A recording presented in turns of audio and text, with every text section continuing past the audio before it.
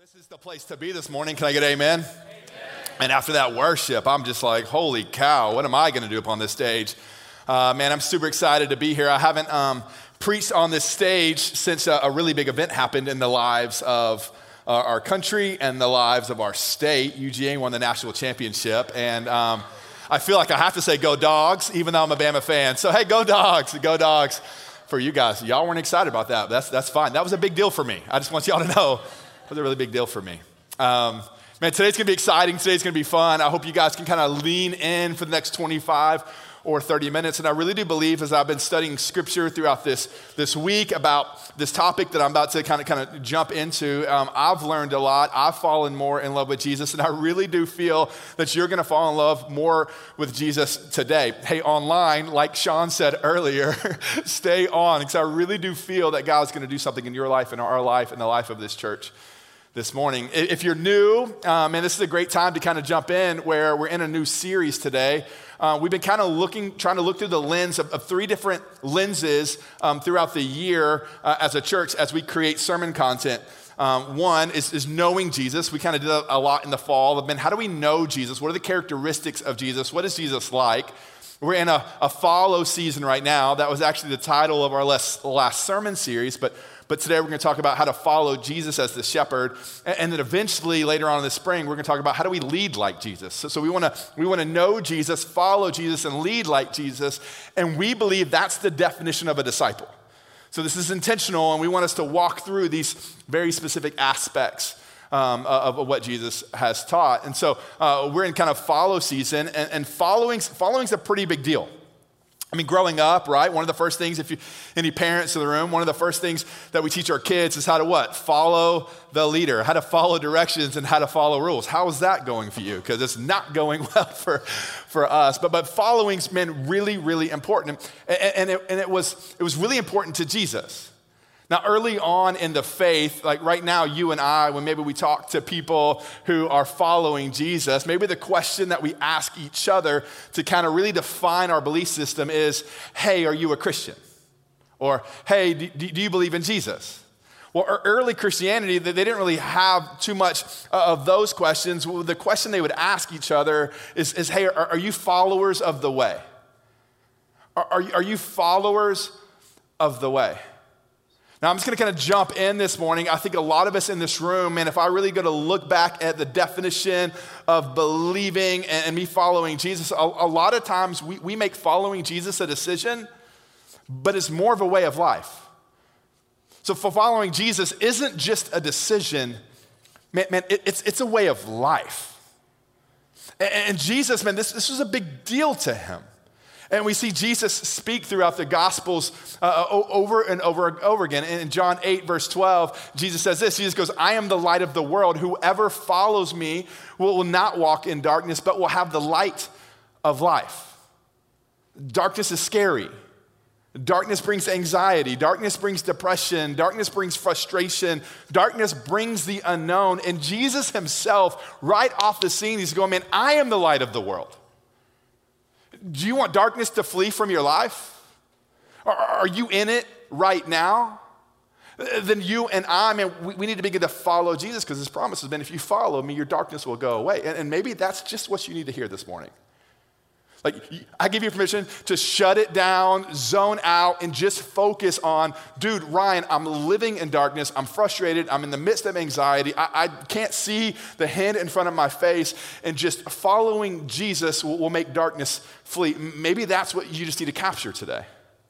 And we're going to walk through, man, what does following Jesus look like, and what are some tangible ways to get there? But Jesus was very clear. In Matthew 10, verse 38, he goes, whoever does not take up his cross and follow me is not worthy of me. And so are you followers of the way? The question I'm asking myself this week is Ryan, am I a follower of the way? Because Jesus says, if you're not a follower of me, I don't know you. And then John, Jesus says this in chapter 20, he goes, if anyone serves me, he must follow me. Jesus doesn't say, hey, when you get ready, begin to follow. When you get mature enough, begin to follow. When you read scripture maybe 7 days in a row, then commit to follow, Jesus is going, dude, you must follow. This is a have to. This is concrete. This is absolute truth. He goes, man, if you really want relationship with me, you must follow. I think many of us, we understand what following looks like. Social media these days, we know who to follow, how to follow. Many of us, I think we're not following the leader, but the things we're following becomes our leaders. Does that make sense? I think we don't have a designation on this is where I want to go, but as we're following different things, whether it's media, different news outlets, friends, family, then we begin to kind of follow what we're looking at, and then those things begin to lead us. And this morning, the overarching theme, what I want you and I to maybe wrap our mind or eyes and ears around is following doesn't start with your eyes. Following doesn't start with your eyes. So let me pray for us and we'll jump into some scriptures together. Jesus, thank you so much for this time, for this place, for these people. I pray, Jesus, that you take my words and you miraculously change them into your words, that you just Man, in every heart today, that you just manipulate my words into the words that you want people to hear that are from you. And I pray, Jesus, that we grow closer to you, that we fall more in love with you, and that we're filled with joy as we leave this place. In Jesus' name, amen. Donald Miller, he wrote a book called Blue Like Jazz, and he tells his story in his book where he had some Navy SEALs. They boarded a helicopter and they went to go rescue some people that were hostage in a far remote city. And these SEALs hopped on the plane. They went to this foreign city. They hopped off the plane. They ran into the compound. And as one Navy SEAL opened the door, he could see men and women huddled together in a very dark room against the back wall. And this Navy SEAL, he goes, hey, come on, guys, come follow me. We're Americans. Hey, come and follow me. And no one moved in the room. And the Navy SEALs began to look at each other, and they became a little desperate. They knew the enemy was just maybe a few yards away, and they're going, no, hey, you've got to come. You've got to get up, and you've got to follow. Now, I know many of us in this room, most of us in this room, probably nobody in this room has been trapped in a city, held hostage in a foreign land, but many of us in our lives, right? Like we've been held hostage by a relationship. You and I, maybe you've been held hostage by an addiction, by a job loss, by an unforeseen diagnosis.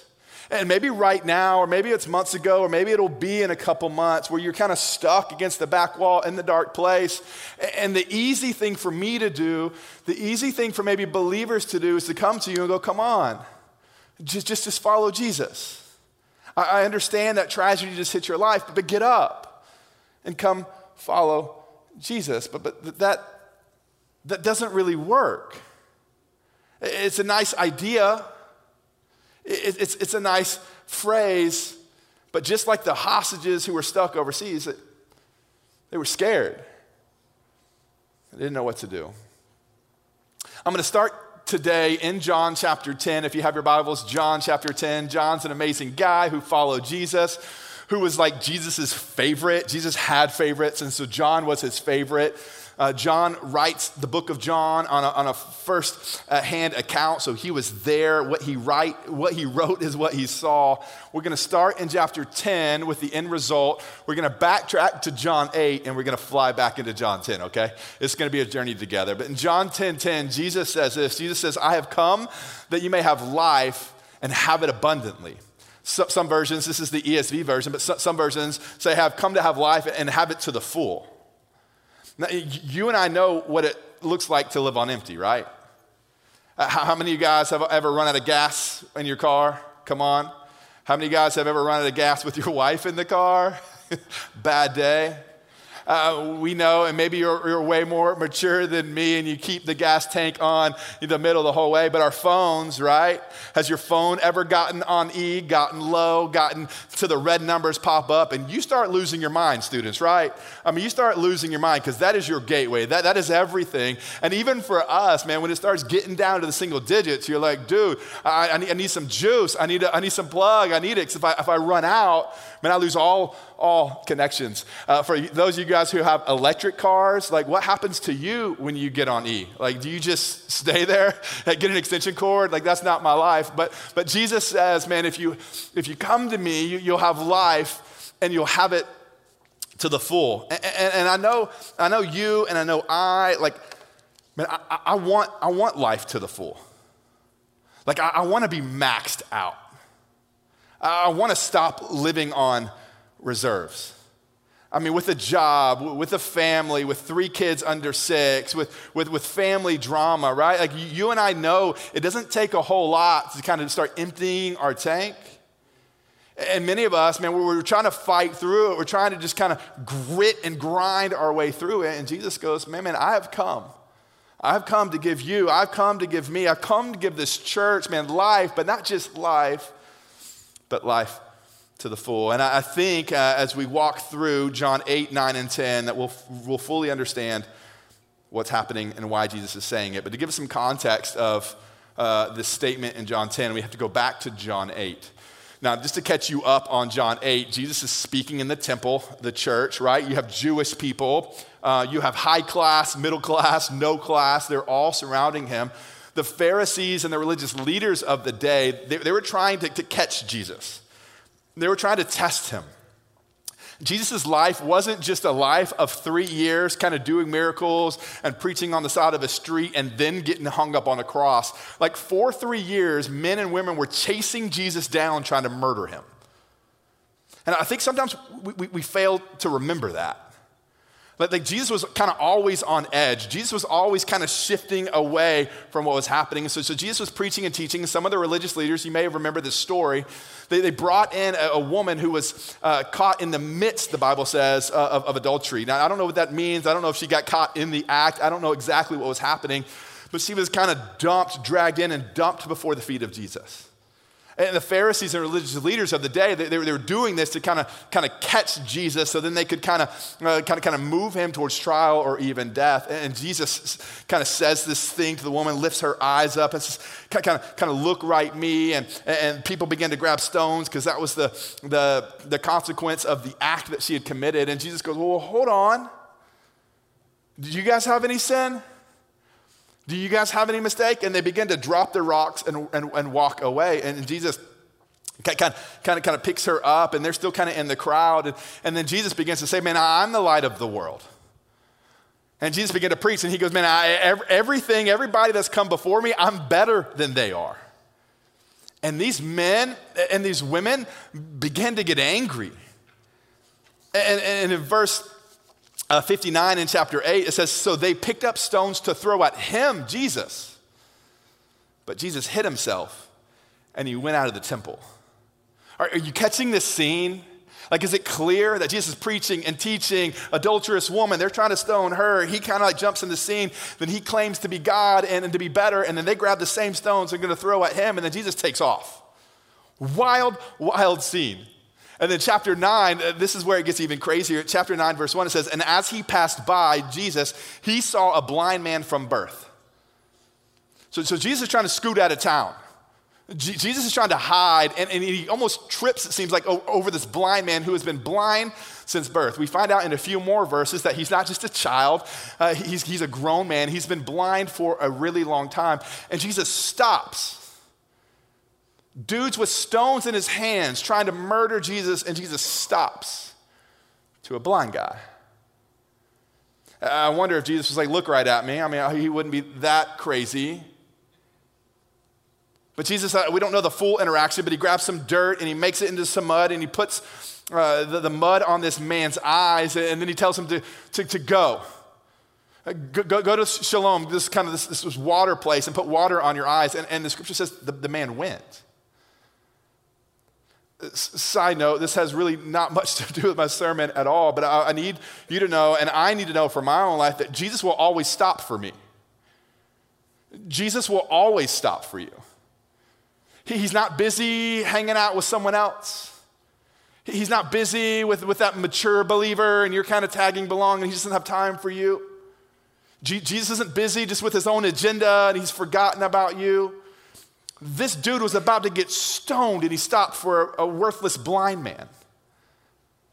And Jesus, he'll stop for you. I find it very interesting that the blind man began to follow the words of Jesus before he ever locked words with him. So often in our lives, we want to see Jesus. We want to know all the answers. I mean, imagine if I'm the blind guy and this random guy comes up to me and goes, dude, I can make you see real quick. And I'll be like, cool, I'm game. I got nothing to lose. He begins to make this mud and put it on my eyes. Before I go wash them off, I'm going, hey man, hey guy, like what do I do next? Like once I actually begin to see, then what? Because I've been blind all my life. This is my way of life.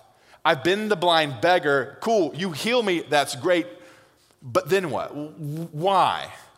What's the purpose of this? And we don't see this type of interaction between the blind guy and Jesus. But I think many times in our lives, we have that reaction. When maybe Jesus calls us to do something and it is clear, we're going, well, hold on, give us the full story first. Well, hold on, you want me to give money to the church? Like, well, what is that going to mean long term for me? Whoa, you want me to do this, but what does this mean 3, 5, 10, 25 years down the road? We want all the answers. For you parents out there, we get this.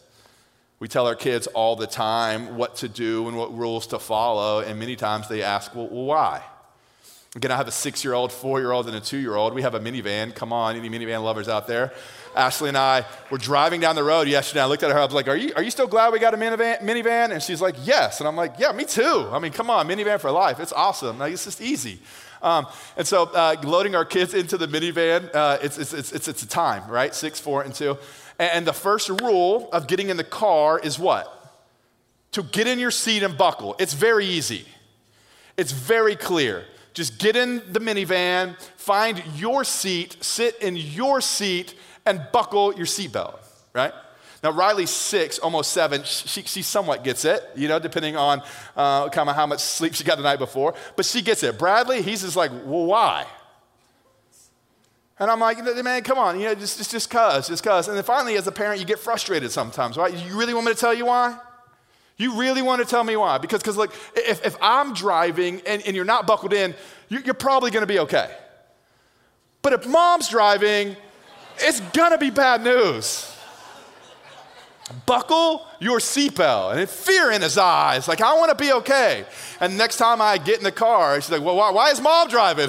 Like, it's okay. But we have the same attitude towards Jesus, right? And what he's called us to do. Some of the things he's asked us is fairly simple and clear.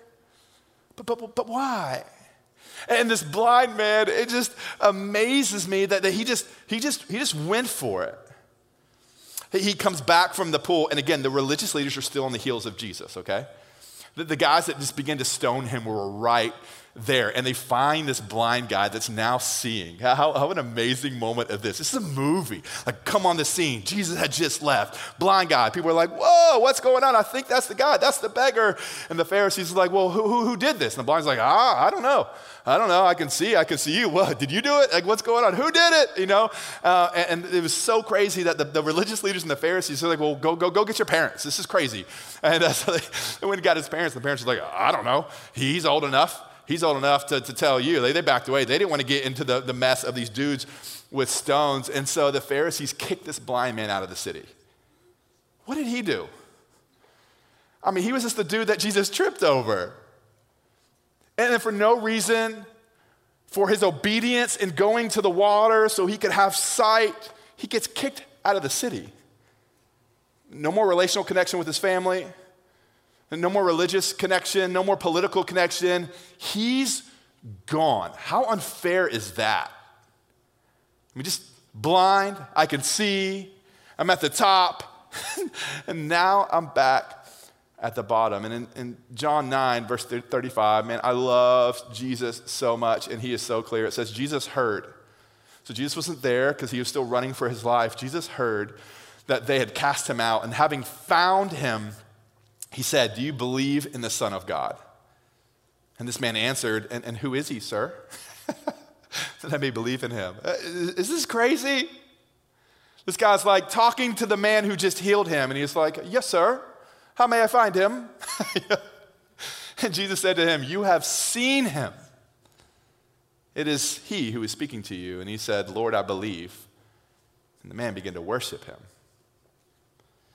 I think it's very intriguing, and it shows the character of Jesus, that Jesus didn't just heal a guy, speak to a guy just didn't respond and hear the words of Jesus and obey, but in the midst of his trouble, Jesus found him. Hey, look right at me. Jesus will always pursue you. Jesus will always pursue you. That is his mission. He's not giving up. He doesn't get tired. He doesn't take a nap. Jesus' mission, his sole mission, is to pursue you and to pursue me. And this guy was banished, and Jesus found him. I think sometimes in our lives, we're obedient to the calling of Jesus. We're obedient to maybe what we feel Jesus is speaking to us. And we make the decision, and then it feels like we don't have abundant life. Maybe you begin to start giving and becoming very generous, and then something sideswipes you, and you're going, what does that mean? Maybe you begin and go, oh, no, okay, I don't want to maybe take that job promotion because God has first called me to be this father and leader of my home, and I want to spend time there. But then bills begin to pile up, and you're looking back on, Jesus, I'm trying to be obedient, but now I feel like I'm kind of pushed out of the town. Jesus, he will find you. He will pursue you. And he won't slap you on the hand, but Jesus, He'll comfort you. I think it's very telling that this man's listening led to his looking. This man's listening led to his looking. The blind man listened first. And because he listened, he was able to look at Jesus' eyes. So that's just the backstory of John chapter 10. Imagine the scene. Jesus sidestepped a stoning. Blind man is healed. His parents are going, I don't know what's going on. And the mob begins to follow Jesus, and they're still surrounding him. And Jesus says these words in John chapter 10. He says, truly, truly, I say to you. Like, isn't that interesting? You have to say this sometimes, right? Like, I'm telling the truth this time. Like Jesus is going, truly, truly, this is truth. I say to you, he who does not enter the sheepfold by the door, but climbs in by another way, that man is a thief and a robber. But he who enters by the door is the shepherd of the sheep. So Jesus transitions to like this blind man craziness, sweating, hide and seek game, into this kind of this preaching style of like, okay, real quick, I'm going to spend the next few minutes talking about how I am, Jesus is the good shepherd, and what that relationship is between the good shepherd and the sheep. And I think this is very influential into my life and into your life. And Jesus starts off with this statement. He goes, truly, truly, I say to you, there's only one way to enter in. The sheepfold, the sheep pen, the area where all the sheep go. There's only one way to enter in, but there's other ways that people can get in. The sheepfold was only about 4 or 5 feet in height. Anybody been to San Antonio and seen the Alamo? You're like, no wonder they lost, right? And the sheepfold was kind of built around 3 or 4 or 5 feet, and so thieves and robbers could jump in and take over. But Jesus is going, there's only one good way. There's only one right way. There's only one honest way. There's only one fully transparent way to enter into the sheepfold. A question for you and for me as I wrestle this week is the question I ask myself is, what has robbed me from abundant life? What has been the thief in my life? And I could go through a whole list, and I could serve it to you on a platter, and maybe you could pick a list from the platter, but you know your thief. You know the thing that's robbing you from joy. You know the thing that's stressing you out, that's bringing you the most anxiety, that keeps you up at night. You know those things. And Jesus is going, man, there's really one really cool way to enter in, but there's also a way that thieves and robbers jump in. If I were to tell you that in your cul-de-sac there were 3 or 4 really bad guys, what would you do to your house? I mean, you begin to protect it. I mean, you already have a Ring doorbell. You're already on Nextdoor. You're already messaging on Facebook. Like, you already have a pretty good understanding because you want your family to be safe from thieves, from robbers. But in our own life, as we follow Jesus, there's these other thieves and robbers that try to jump into our lives. And what are you doing to protect yourself from those thieves and robbers? Number one, you need to identify them. And number two, you need to set some boundaries so they can protect you. Verse number 3, it says, to him the gatekeeper opens, the sheep hear his voice. This is amazing. And he calls his own sheep, the shepherd, by name, and he leads them out. When he has brought out all of his own, he goes before them, and the sheep will follow him because they know his voice. Now, again, I haven't been around sheep. You may have some sheep, but the idea of shepherds and sheep would be they would travel with their sheep. Let's say a shepherd would have 100 sheep that they would call their own. They would get into a city, and those sheep would enter into a sheepfold, a pen, a gate with other sheep. And so let's say there was 10 shepherds and there was 1,000 sheep, and they were kind of calling it a night. So they would put them in this gate to protect them from their outside surroundings. But as a shepherd, I have my 100 sheep in the midst of 900 other sheep, and they'll be hanging out together. Now, the next day, when I was ready to rock and roll and continue on my journey, I would step into the sheepfold and I would give my signal, or I would make my whistle, or do whatever it took for my 100 sheep just to follow my call. And the 900 sheep would stay. In the middle of the night, the shepherd, there to say there's 10 shepherds, one shepherd would lay at the door to protect the other 9 shepherds and the other 1,000 sheep. These callings became so distinct that the shepherd could call their 100 sheep to walk out of the sheep pen, but they also could call individual sheep. Could you imagine that party trick? And like nowadays, you maybe can use your phone, GPS, use a call, or use a brand, but these shepherds didn't have that, and they would use these distinct callings to call their sheep. Have you ever heard Jesus' distinct calling on your life? Have you ever had a moment where you're like, oh, that's different? I know. And Jesus says he knows everyone by name. The shepherds wouldn't just go, well, that's sheep 1 and sheep 2 and sheep 3. Or if you've ever seen, this is a dumb analogy. I'm going to say it anyways. If you ever seen a dog who maybe has 10 puppies, and there's like the blue dog, the brown dog, whatever. No, Jesus has all of you by name. So he's not just going sheep 1, sheep 2, come this way. He's going, hey, David, come here. Hey, Ryan, come here. Hey, Lucy, come here. Hey, Sharon, come here. Hey, Jake, come here. And Jesus calls each and every one of us by name. I wonder what was happening in the sheep pen when it was daybreak and the shepherds were ready to go. Like, did the sheep know that they were ready to go, and were they attentive to listen for their shepherd's voice? A.W. Tozer, he says this. He goes, only those who expect to hear God actually do. Do you expect to hear him? Do you expect to hear his whisper? When I read the Bible, do I expect for him to speak? In verse 7, Jesus says this again. He goes, truly, truly, I say to you, I am the door of the sheep. All who came before me are thieves and robbers. All those other fake shepherds are fake. But the sheep did not listen to them, and I am the door. If anyone enters by me, he will be saved and will go in and out and find pasture. The thief comes only to steal, to kill, and destroy. I come that they may have life and have it abundantly.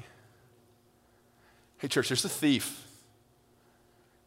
And that thief wants to steal everything you have. That thief wants to kill everything that you've worked for. And that thief wants to destroy you. And this robber and this thief, although Jesus is the door, they're hopping the fence and they're entering into the sheepfold. They're entering into your life. And Jesus says, please, please, please, the only way that you can fend them off is if you know my voice.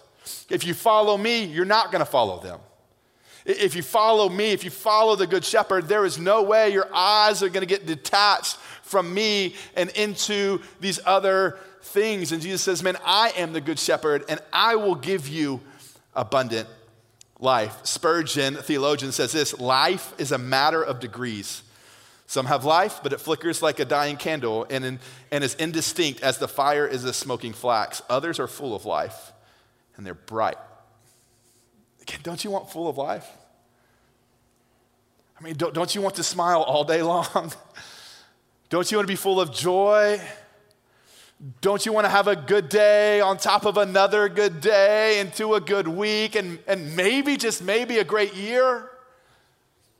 Jesus says, I've come to give you abundant life. And then lastly, in verse 11, Jesus says, I am the good shepherd. The good shepherd lays down his life for his sheep.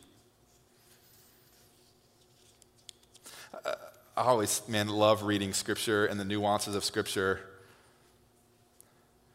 I sometimes wish, Jesus, why didn't you lead out with that?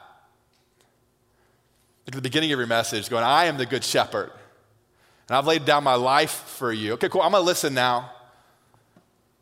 But to start chapter 10 with all this sheep and shepherd stuff, and then to close it out with you're looking at the good shepherd. Jesus is the good shepherd. And the good shepherd laid down his life for his sheep. If you study sheep, I did some study of sheep this past week. Sheep have a really hard time laying down because when you lay down, you're really unprotected. I mean, if you think about it, how does a sheep defend itself? They can't. They can't. And so for sheep to lay down, it's actually a really big deal that they have to feel safe. They have to feel trusted. They have to feel guarded.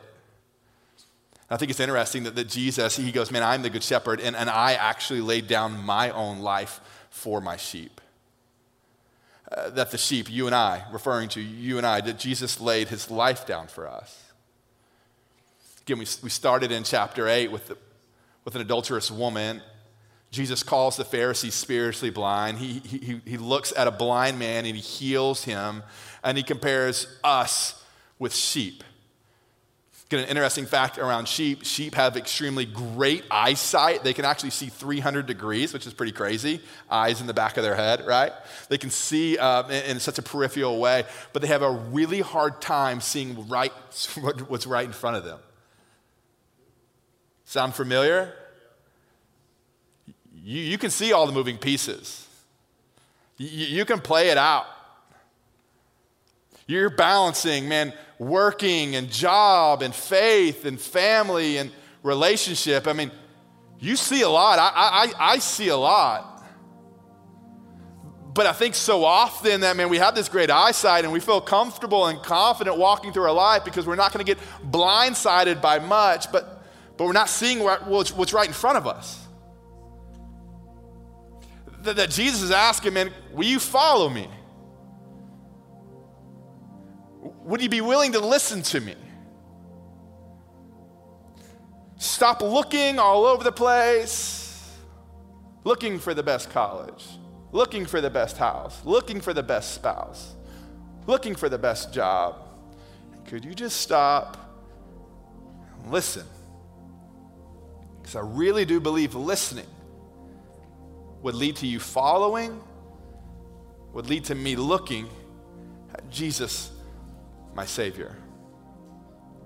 The Navy SEALs, they were confused. They were at a loss of words until one Navy SEAL began to take off some of his clothing and some of his weapons, and he walked up to the hostages and began to lay with them. Just lay with them. As he tells the story, he goes, these hostages had to know that the enemy wouldn't lay with them. The bad guys, they wouldn't lay with him. And the Navy SEAL began to just lay with them. His body touching their body. And he began to whisper, hey, it's safe. We're Americans. It's ready to go. You can trust me. This Navy SEAL got up and began to walk out of the door. And one by one, every hostage began to follow. Again, Jesus isn't just a God, a Savior who's screaming from heaven, hey, follow me. I'm here. Come on. Let's go. Hurry. Let's go. Jesus left heaven. He came to earth. He lived for 33 years. And he just didn't tell you, come on, you idiot. Let us follow me. It's time to go. He goes, I'm going to give my whole life. I'm going to die. I'm going to empathize. I'm going to be there. I'm going to stop, and I'm going to heal you, and I'm going to not judge you, and I'm going to be there for you. And he proved it all. And as Jesus walks away, or as he ascends into heaven, like, yeah, I'm going to follow that guy. I want to follow that guy because he loves me and he cares about me and he's for me and he's good. He's going to protect me. And I'll beg you this morning to do the same. Follow him. Let's just stop, close our eyes, beg to hear the voice of Jesus, and begin to follow him. Because I can imagine the day when I get to heaven, when you get to heaven, and I step before Jesus, and I get to actually see him. One of the first things he's going to ask me is, well, did you follow me? Not did you raise your hand? Not did you make a decision? Hey, Ryan, did you follow me? And I want to be able to be like, I don't have to answer that question. You know. Where's the party? Let's go, Jesus. I'm ready. And I pray, and I hope, and I believe that as we put one step in front of the other, and we put one ear on at a time, and we hear the calling of Jesus, we begin to follow him. Jesus, he's going to give you. He's going to give me. He's going to give us. He's going to give the city abundant life. Let me pray. Jesus, you're incredible. I love talking about you.